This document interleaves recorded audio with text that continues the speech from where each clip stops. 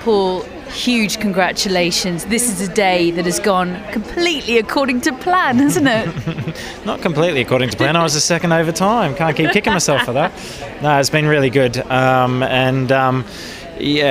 Both horses were awesome, and I'm just, slightly happy that not every single other person was as awesome as me. But let's talk about this cross-country course, because it really did catch out a lot of the world's best. How did you find it? Yeah, well, I knew it was no dressage course, that's for sure. 2 years ago the course was very similar, and we had the similar sort of thing. 2 years ago the cross-country course was extremely influential.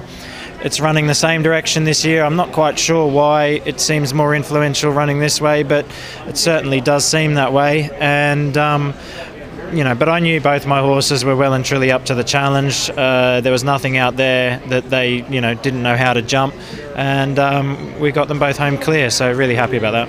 It's all about timing, and obviously in terms of preparations you've got it absolutely right, ready for Badminton. Oh, well, I've had Inonothing an awfully long time now. He's becoming a bit of a legend of the sport. He's done an enormous amount of four-star events at this level, and placed at all of them, bar 2 years ago here where he had a mishap.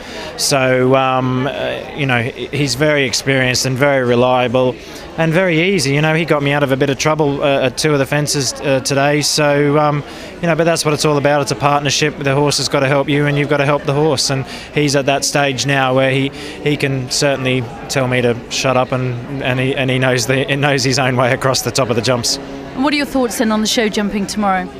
Yeah, looking forward to it. Let's bring it on, get a clear round, and hopefully I'm back in here tomorrow. And what would it mean to you if you did win this title?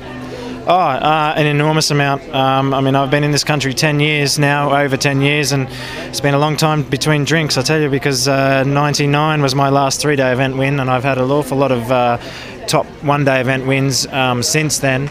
But that next three-day event win, that just in my own mind to prove to myself I wasn't going to be a one-hit wonder, has been an awfully long time. So I set my goal last year to win a three-day event at any level. Didn't manage to do it, so even more determined this year.